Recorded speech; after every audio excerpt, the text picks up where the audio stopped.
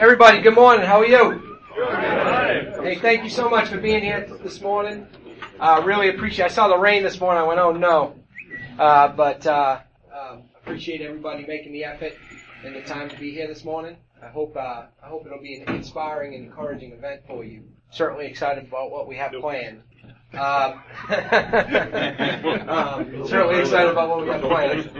So, we're going to go ahead and start with a word of prayer. And Tom, if you'd open us.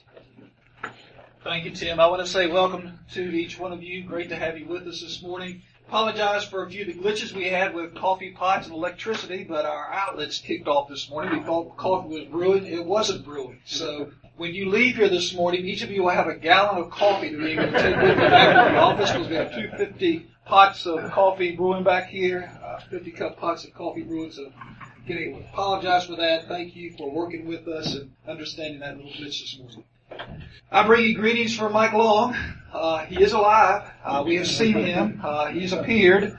He is taking it kind of easy, though, still at this point, and wishes he could be here with us this morning, but is not able to be here just yet. He's working what he calls part-time at this point, which I'm sure is longer than most of us would consider part-time, but he is trying to get back into the swing of things. But continue to keep Mike and Terry and the family in our prayers as he continues his healing. Let's bow our heads for a time. Father, we do thank you for all that you are to us, all that you mean to us, all that you've done to us. We can always count on you to be there, even though you're the God of all creation, the God of wonder.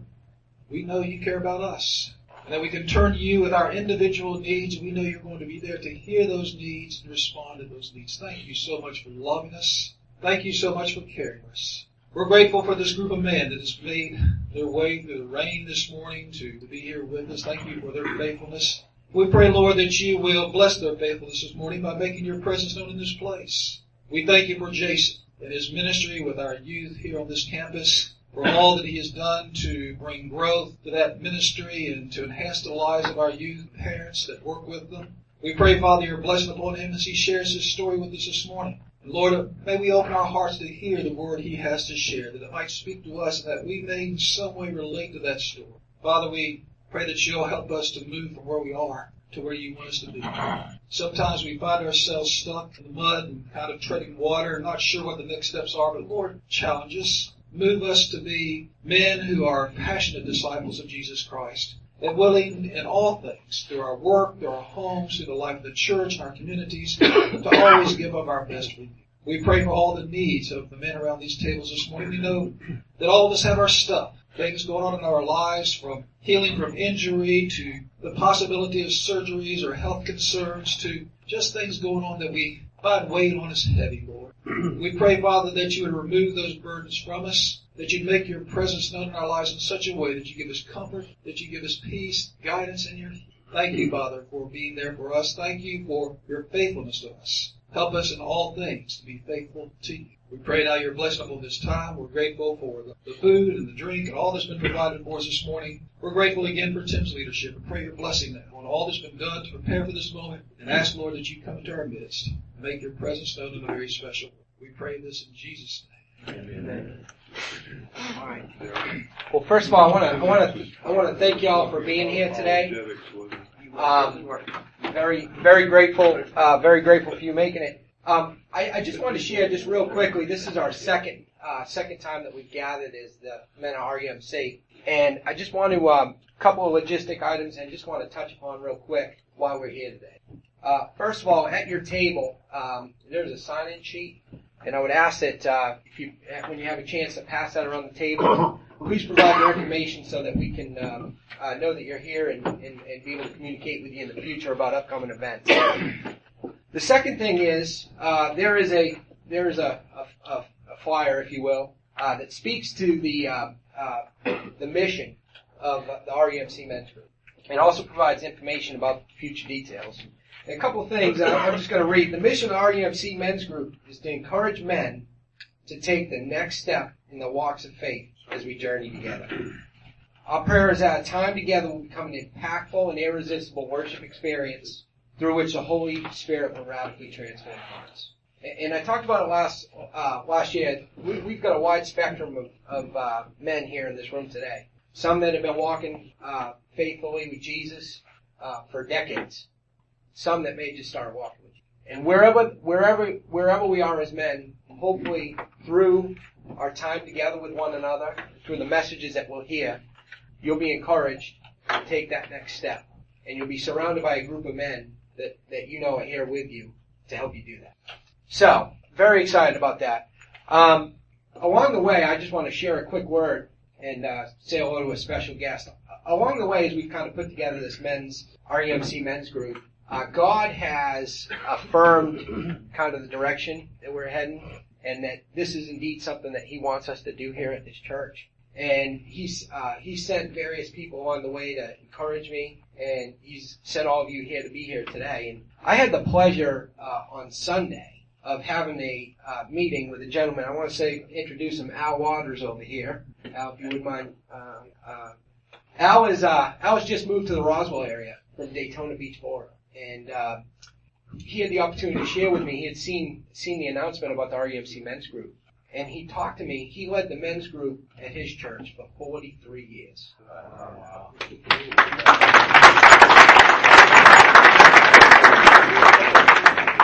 It became very apparent to me in a very short amount of time.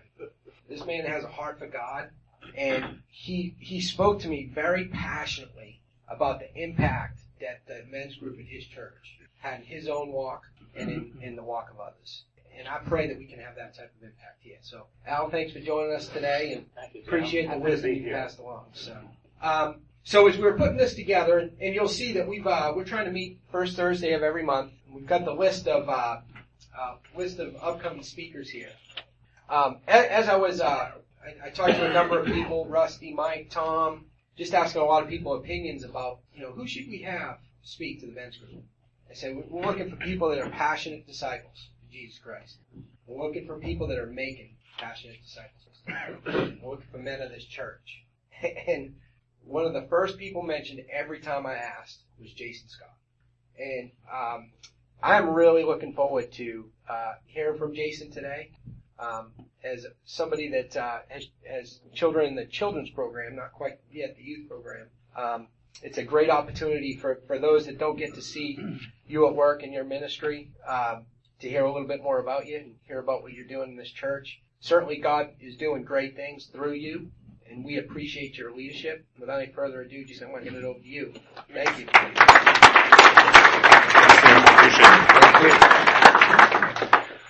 I'm excited to be here today. I want to thank you guys for that undeserved introduction. To take your Bibles out, we're going to do an exegetical inductive study on Habakkuk. What? Okay, maybe not. Sit down. You have something against Habakkuk? I don't understand. When I was asked to tell my story, I had thought about this group, who was going to be here, and I have my thing that I say every time. Your story, your way of doing it, and your journey. And then I started thinking, most of you, I probably came to your Sunday school class at some point in the last year or two, and have shared that. So you may have already heard that part of it.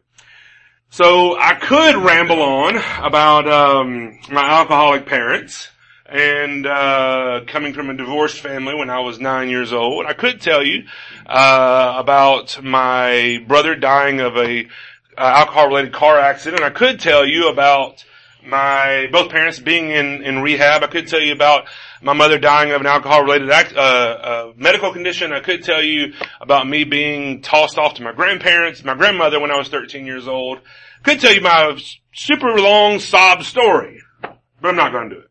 Instead, I'm going to challenge you this morning in a different way. First, I want you to know that my journey to become a passionate disciple began on August the 4th, 1987. Know the date, know the time, know the location. Attending a camp as a youth, as a 13-year-old, Camp Sumatanga in North Alabama. Went down and prayed a prayer, felt my heart strangely warmed, whatever you want to say. As a good Methodist, we could say. Did the deal when I was a 13-year-old. Then my journey continued on July 15th, 1992, when I was 19 years old, and a friend of mine, and I just had a conversation, and he said, Jason, I'm done with this way I've been. I feel like there's more to life, and I feel like I need God in my life more than I have right now. That conversation sparked something in me to say, yeah, you're right. And so, leaving his house, riding on the side of the road, I pulled over on the side of the road, began bawling, talking to God about how I wanted the same thing. And so from that moment, decided that my life was his, and that whatever he wanted, that's what I would do.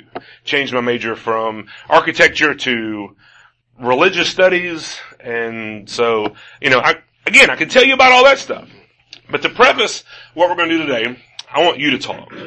I'm going to give you 5 minutes around your table, and I want you to answer 3 questions to each other. I want each one of you to answer the question, because I want each one of you to know your story. I want you to have a story. You can pass if you like. I would rather you not.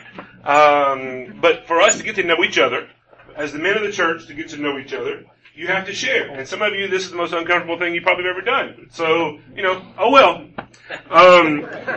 But here are your 3 questions you need to answer. What was your life before Christ? How did you receive Christ? And what is your life like after receiving Christ? Okay? Pretty simple. Pretty easy. But you have 1 minute each to tell that story to each other. You got it? No, give us these questions. One more time. It's pretty easy. You got a BC, you got a Christ, and you got an AD. What is life before Christ? Accepting Christ, what was that moment like for you? And then what was the after Christ like? What is your life like now? Hint, there's supposed to be a change in there somewhere, okay? So somehow there should be something different. I'll give you a hint on how you can answer that one. Some of you grew up in the church. You don't have a Damascus Road experience. You don't have this conversion story. You grew up in the church and you did everything you're supposed to do, and you did confirmation. You did everything by the book. Awesome. Tell your story. Okay? Because there's nothing wrong with that story. And I praise you for that story. So some of you can't share all the details of your story because we're in church, and we understand, because that would be really bad. Please don't. We're not asking you to do a full diverge of information here. So please don't do that either. Okay. So anyway, you have 1 minute each person, so 6 minutes total. Ready, go. All right. As we begin to wrap up, I want you to know that these stories and this opportunity doesn't have to stop here. Our mission as Christians is to share our story. And it's a great topic. When I was asked to come speak, I was thrilled because it's my 2 favorite topics, Jesus and myself. So, and we all love that. But I want to share my story in a tad bit different way, if I can. My story has 3 parts. Like your story should have 3 parts. Your before, your during, and your after. But my 3 parts is a tad bit different. My favorite person in the Bible is, Paul. Used to not be. It used to be Peter. I used to just love the idea of Peter and his burliness and his just don't care. And he's kind of a big dumb animal, really. So, but the more I studied, the more I like Paul. Paul was humble. Paul was bold. Paul was beyond anything else a passionate follower of Jesus. A man who sacrificed his life, his own, for the greater good, for the good of Christ. But more importantly, Paul had a couple of relationships that I like to pattern myself after. Paul had a couple of relationships with men. That sounds funny. I didn't mean it that way. That I think we all should pattern ourselves after. First was Barnabas. Paul had a really cool guy in his life named Barnabas. Many of us know the story of Barnabas. But in Acts 9, we begin to understand who Barnabas is, and that he was this older guy who took an interest in Paul. If it had not been for Barnabas, Paul would have never gotten to where he was in ministry. He would have never gotten a chance to probably be a leader in the church in Antioch. He probably never would have been able to do a lot of the things that he did. But because Barnabas saw something in Paul and reached out to Paul and was basically his mentor, Paul grew in Christ, grew in stature, and grew in favor of the community, of the apostles, of the elders, of the church, of everybody. And so, my challenge to you first is that you should find a Barnabas. Some of us, that's tough.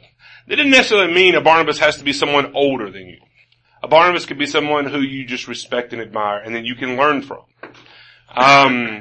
To pour into you, you as a man and you as a Christian. Things we talk about to the youth a lot. That we should have someone older that we look up to and that is wise and that can lead us in the proper way. We have wisdom to share, all of us do. And there are always younger people who are watching you. Always younger people who are looking. Always younger people who need to learn. The problem lies, as it did with Paul, when we begin to think we know more than our mentor.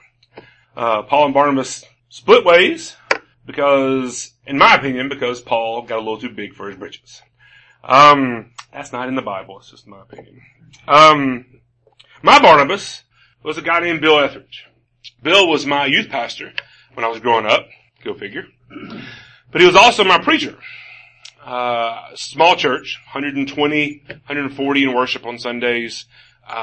He came as I entered middle school, 7th grade. The summer before I started middle school, he started at our church, and he left 2 days after I graduated high school.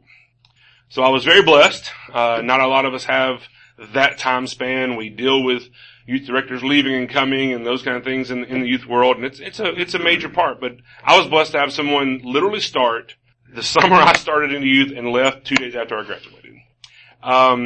And his pouring into me meant the world to me. Really means I am where I am today. Growing up in the family life and the situation that I grew up in, I do not know honestly where I would be if it had not been for his influence in my life. Some of you have those same people. You can think back who that Barnabas was in your life. And I've done this on several occasions, told him how much I appreciate him and his influence in my life. I would say for you to do the same. How much would it mean for you to call up that person, and say, thank you for what you've meant in my life? As an encourager, because that's what Barnabas was. That's what Barnabas' name means. An encourager. And that's what he did. More than anything else, he sought out people and found people that he could encourage in the faith. Are you doing that today? As a man of God, as a man of this church, are you doing that? Are you seeking out people to encourage, especially the younger people? So we all need to be a Barnabas to somebody. And we can do that.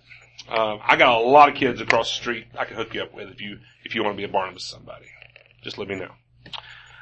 Secondly, a relationship that Paul had was Silas. We should seek out a Silas. Life's tough, and though we feel like we're alone in this world, there are a lot of people who are going through the same things that we're going through.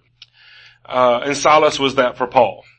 I mean, he was even his jail companion, right? So that's how deep their relationship went together. But I always have seen Silas as the one who kind of kept Paul at bay, kind of brought him down to earth. Silas didn't see Paul as a superstar. Silas saw Paul as his friend, an accountability partner. And that's what we should have. Someone who is where we are in life, who can keep us accountable, who we seek after to keep us straight, who we seek after for knowledge, for just even for venting sometimes. We need that. Paul is the single greatest influencer of Christians in the church, would not be here today if it had not been for Paul. But he wasn't alone. There were a lot of people helping him along the way. And Silas was one of those guys. So we should be that. We should find a Silas for ourselves. Someone that we can share life with. Sorry guys, not your spouse. We gotta find somebody who understands what it's like to have a spouse who just absolutely will not listen to us. Who is always right. Always right. And so we have to know, there are other people who feel that same way, right? We gotta find those people out. In Acts 16, we start learning about Silas and Paul and their relationship, as it stood while they were in prison. And together, they did some amazing things, even while in prison. Probably the most famous prison ministry ever, right? pretty awesome that you can break the walls down, with your prayers. So, that's some real good male bonding for you. My Silas was a friend of mine named Griff Pemberton. Griff, he and I still speak today. Best friend growing up starting in middle school, and the aforementioned friend that I talked about who told me that he needed to change his life. And that kind of influence on me, was pretty awesome. He is now a pastor in South Alabama, as well. But he's been through some times. We've been through times together. He is, a divorced pastor as well, so it's pretty tough in the church and understanding what that goes through. We've gotten to, do life together, even from afar.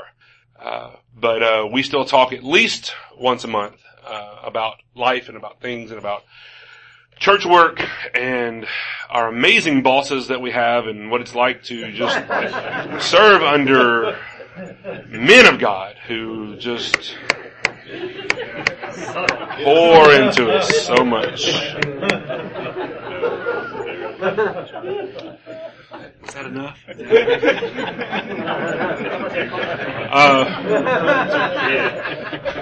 I have my evaluation later this morning. Finally, Paul's third relationship, and probably his most famous, was Timothy. It's the one Paul was most proud of. He talked about a lot. He bragged on Timothy a lot. Because he learned how to do that from Barnabas. And had a great example in doing so. Timothy was the younger person, was somebody that Paul could find himself pouring into as well. Paul spoke so highly of Timothy in his writings. And sometimes that's not as easy as it sounds. Because most of us don't have people, well, most of you, I do. Most of you don't have people just cowering at your feet wanting to learn from your wisdom. I have that every day. Across the street, kids are just it's like Pied Piper. Wherever I walk, they walk. They just, tell us more, Jason, tell us more.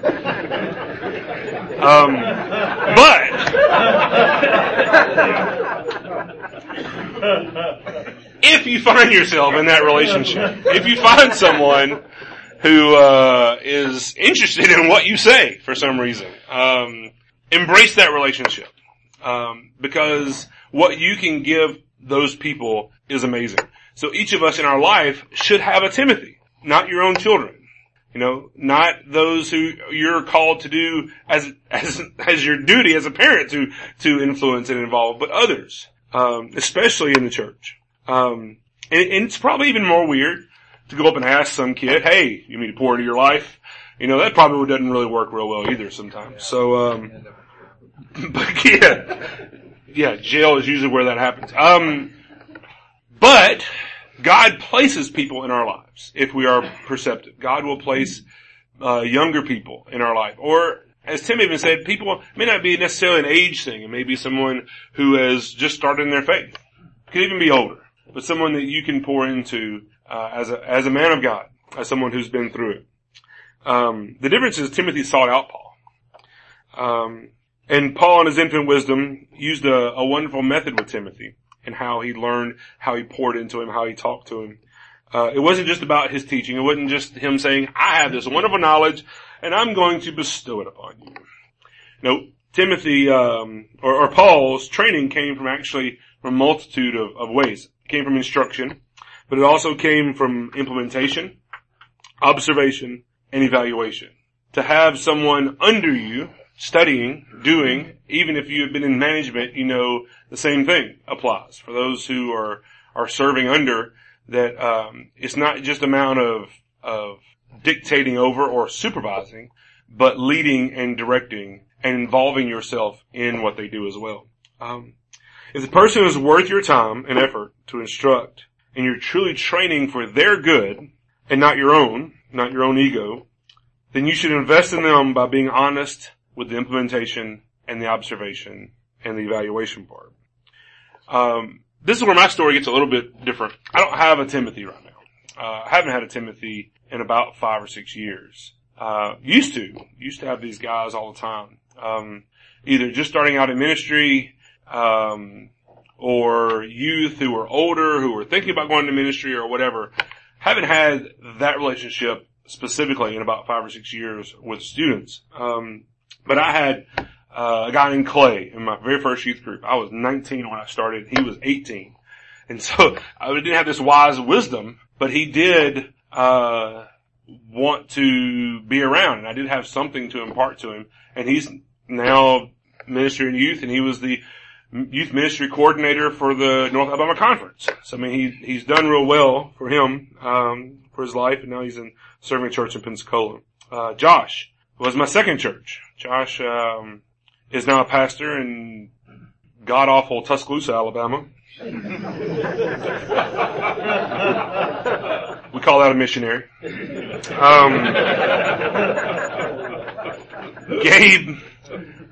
Gabe actually came and spoke at AYL last year. Gabe serves now at Mount Bethel. He's leading a homeless ministry, for Mount Bethel, downtown Atlanta. And then Guy, my church before I moved to Georgia, who's still about to graduate college and is going to go as an engineer, going to go serve internationally to help others. I forgot, Engineers for Jesus or something. I forgot what it's called. He's going to go to Haiti actually and work on rebuilding Haiti. But now, for the last 4 or 5 years, what I've seen is my Timothys is my staff. We have some amazing, people serving this church across the street. And I've seen it as my opportunity and my duty to not just supervise them, but to pour into them and to, lead and direct them as I have these other people. So my challenge to you is this, who is your Barnabas? Who is your Silas? Who is your Timothy? Who could be? What's it going to take for you to get to that point? What's it going to take for you to reach out and search out those relationships for your life? Someone that can pour into you and lead you. Someone that's where you are in life, that you can relate to, that can keep you accountable. And someone that you can pour yourself into, that you can lead and help become a man of God. Well, we're going to do some discussion about that. Let you talk about that. But, it's kind of an obscure thing, so it's kind of tough to talk about. And the people you talk about, everybody else is not going to really know. So that's a you thing. So instead, what I thought I'd do, before we close out, last 5 minutes or so, is just see if you guys have any questions for me. If you have any questions for the youth ministry, for what we do across the street, for me personally, whatever. And if not, we can pray and eat more donuts. Whatever. Jason, yes, sir. What grade are the kids going through confirmation? 7th grade. And that's a change, right? It was. When I first got here, we were doing 6th grade, and apparently a couple of years ago they were doing 7th grade and they switched to 6th grade, and then we switched back. A couple of reasons, mostly just for a timing issue. Since we have AYL, our big weekend in February in the spring, we moved it to the fall. And so to move it to the fall meant we were going to skip a group. And so instead of skipping a group, we just moved it to 7th grade instead. It also gives them a chance to get into the group and get settled first for a year before they start the program. But we have 69 7th graders finishing up confirmation this week, their last class this week. And then confirmation Sunday will be next week. Yeah, really excited. Yes, sir. What can we do as a church? One of the things I know when my kids went through confirmation, you had all these parents involved, and you see this drop-off a lot of times. Anything we can do to help you keep them entrenched in church? That's been our number one priority for the last 3 months, was to try to integrate and involve those kids in the life of the church so they can see. We moved confirmation from 11 o'clock to 9:30 for that purpose. We were doing it at 11, but all of our programming is at 11 o'clock across the street. And so that meant not only were they skipping out later, but they didn't have any idea what we were doing because they were missing it all because of confirmation class itself. So we moved it to 9:30, and then they're sticking around afterwards. And it's not been as successful as we had hoped. They're still leaving at 10:30. Statistics say, even in our church, that somewhere between 50 and 60% of the kids who are going through confirmation will not be here, 6 months from now, a year from now. That a lot of the parents, it's something to check off their list. They do, and we'll see them again on Senior Sunday when they graduate high school. It's a shame. And it's not just, that's not just here. That's across the Methodist Church. But, we're trying everything we can to stop that process. And it starts with the kids. It doesn't start with the parents. If any of you have children, and they say they want to do something and they put up enough fight, especially if it has to do with church, most of the times you'll give in. You'll do whatever it takes to get them there, hopefully. And a lot of these parents aren't that way, but we know that if the kid wants to go bad enough, then they'll come. If the parent wants the kids to go bad enough, you never know. Yes. How many kids do you have in the youth group, and how many of the parents in church? The first question we got pretty easy. We got around 250, I'd say. 250 that are in small groups, in D groups that come. We have a good problem to have. We have a certain morning crowd and a certain evening crowd, that aren't necessarily the same people. So getting the two of them to come at the same time sometimes is a little difficult, but we have about 250 unique kids coming through the program or so. Parent wise, I'm not sure. Can't answer that question. Probably something we should know, but we don't have a lot of just community kids or drop-off kids or those kind of things as I've had in the past. We have a lot, I would say the majority of the people we have are kids who our parents attend our UMC, but then again, they may just not come that week. They might come drop them off, but they're not considered what we would call a drop-off kid. So I would say 80% of them probably are UMC members or attendees. Jason. Yes, sir. 6 through 12. In years past, it seems like there have been these, the going through the Python kind of thing where you have these bubbles. You've got a bigger group, and is that still a dynamic? Oh, it is. It is, and everyone thinks it's a wonderful thing to have a group that large that will come in and just, they're a wonderful asset to the ministry. And really, in reality, it's really tough. We have a graduating senior class this year who pretty much annihilated the youth group for the last 2 or 3 years. The classes before them and after them have just not been good because all the attention was on that group. I would say we have probably 50, 60, rising or seniors this year who are even active, which is very unusual. And we have 4 11th graders. 4? Yeah.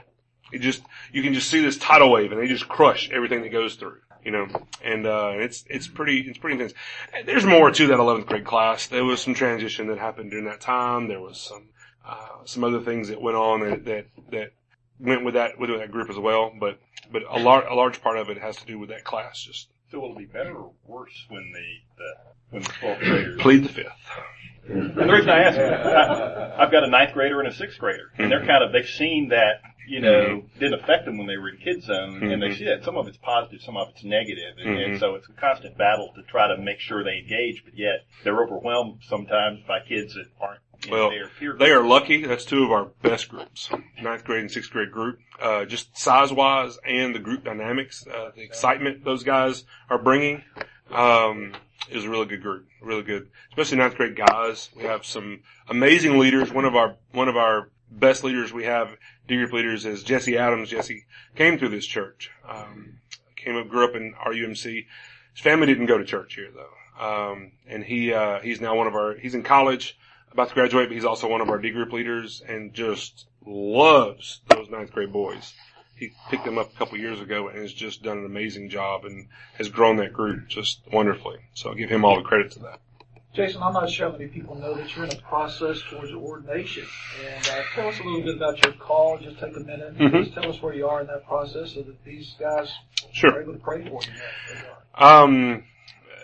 Part of the story that I told and the pulling off the side of the road and those kind of things, the pulling off the side of the road was my moment, I guess. A lot would say was when, I really understood what the Holy Spirit was. That's when, whatever, born again, whatever phrase you want to use, whatever thing you want to use. I just know that that's when I got my life right with God.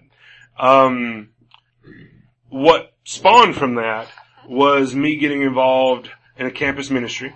In the little small college I went to that I was forced to go to because I had an academic scholarship. My dad said, I'm going to Albany. He said, no, you're going there because you got a scholarship. I'm like, great, thanks. So what spawned from that was me being involved in campus ministry, which then allowed me to do a summer mission program. So again, my little small town of 12,000 people, my little small church of 120 people, went to Orlando, Florida that following summer to serve as a missionary. And I was on a performing arts team. It was like a drama team. Went around and did some stuff and human video things and great sign language movements and all. It was awful. But it was so 1992 though. It was so 1992. So we went there for the summer and I got to go around to these churches in Orlando, like First Baptist Orlando and Christ in Orlando and First Methodist in Orlando. Just humongous churches that I'd never seen before. And they had these people that were called full-time youth pastors. You are kidding me. I mean, I can do that for and make a little bit of money. I mean, I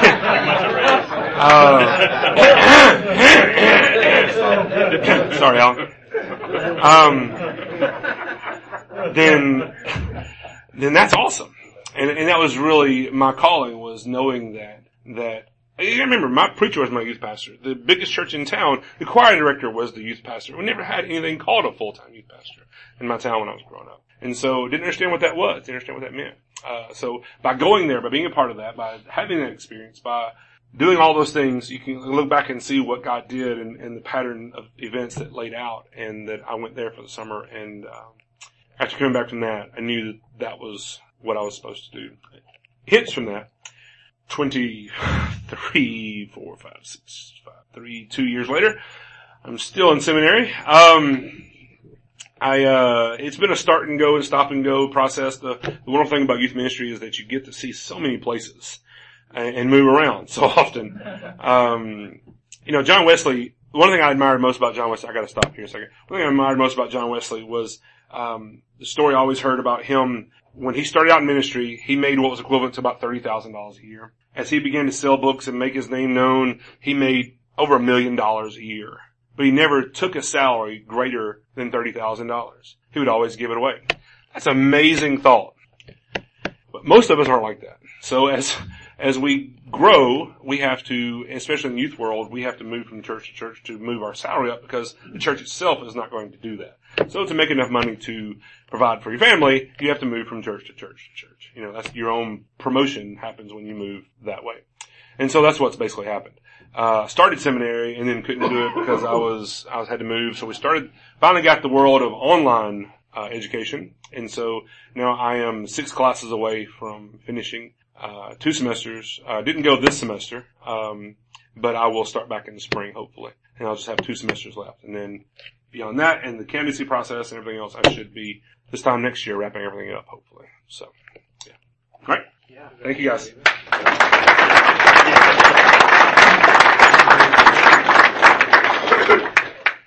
Thank you, Jason, for that encouraging message, and certainly very inspirational and also very entertaining. So appreciate your sense of humor.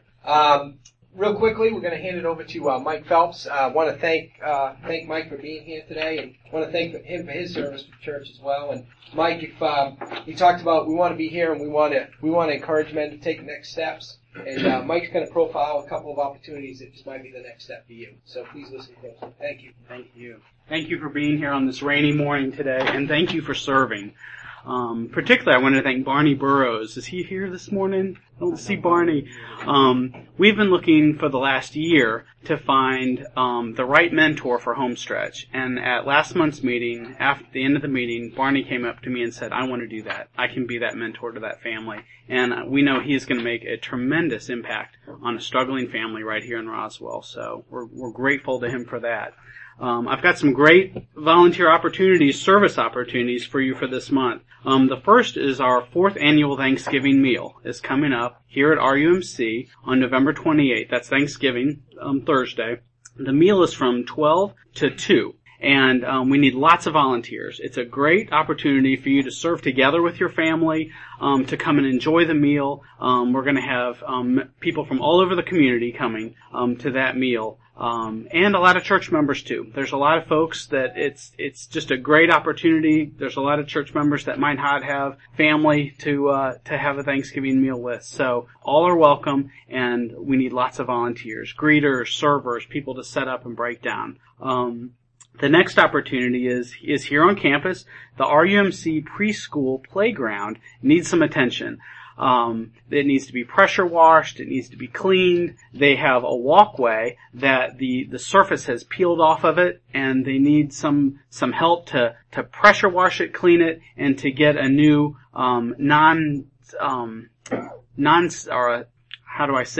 a sticky surface applied to that, something with texture. So, if anybody has any ideas for that, we could really use some help just to make it clean, up to date, and safer for the kids. Another opportunity here, this is one we really need help with, is van drivers on Sunday.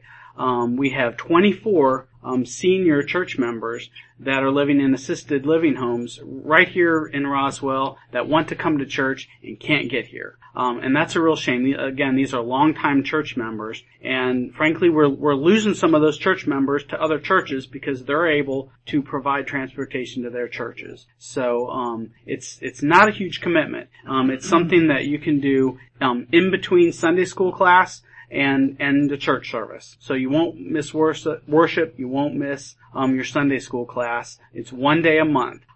So please consider that option.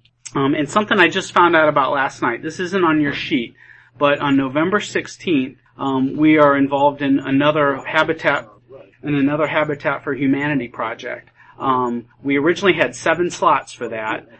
We filled all of our slots for that position, but some of the other churches need help filling their slots. So we've got probably 6 to 7 openings on November 16th to help on the Habitat for Humanity home. That home's located in Woodstock. The project is from 7:30 a.m. to 3 in the afternoon, and it's a pre-landscaping project. So please consider that as well. Thank you again for serving. Thank you, Mike. A couple of things that just logistically. So, one, if you would, there are some. Do we have some flyers on the at each of the tables? If you have some interest in that, or if you know somebody that might not be here today that may have some, you please take one of those flyers as a reminder, and please circle back and connect with Mike regarding those opportunities. The second thing is, and coming back to actually last month, Rusty talked about just the importance of a personal invitation and the role that played in his faith walk, and how he has grown because different people have asked him at different points in his life to take the next step. There may be somebody in your family. There may be a good friend. There may be a neighbor. There may be even somebody in this church who could really use this group. And I would ask you, if you would, please take one of these today at your table. And when you go from this place, one of the things that Rusty charged us to do last time is find somebody, just one person today, and tell them what you did this morning.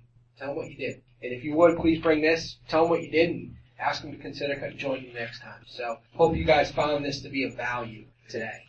This is not just a gathering. We want to have an impact. Okay? So if you'll do that. Just real quick, we're going to do what we did last time with regards to closing prayers. We're going to take just a minute, and I want you to introduce yourself to somebody in this room that perhaps you don't know very well. And I would like you to share with them the one prayer request that you have on your heart right. And for the next month, they can pray for that for you, and in turn, they'll pray for you. So we're going to take a couple of minutes. Please find somebody new, share your prayer request, and then we're going to ask Jason to close us in prayer. Thanks.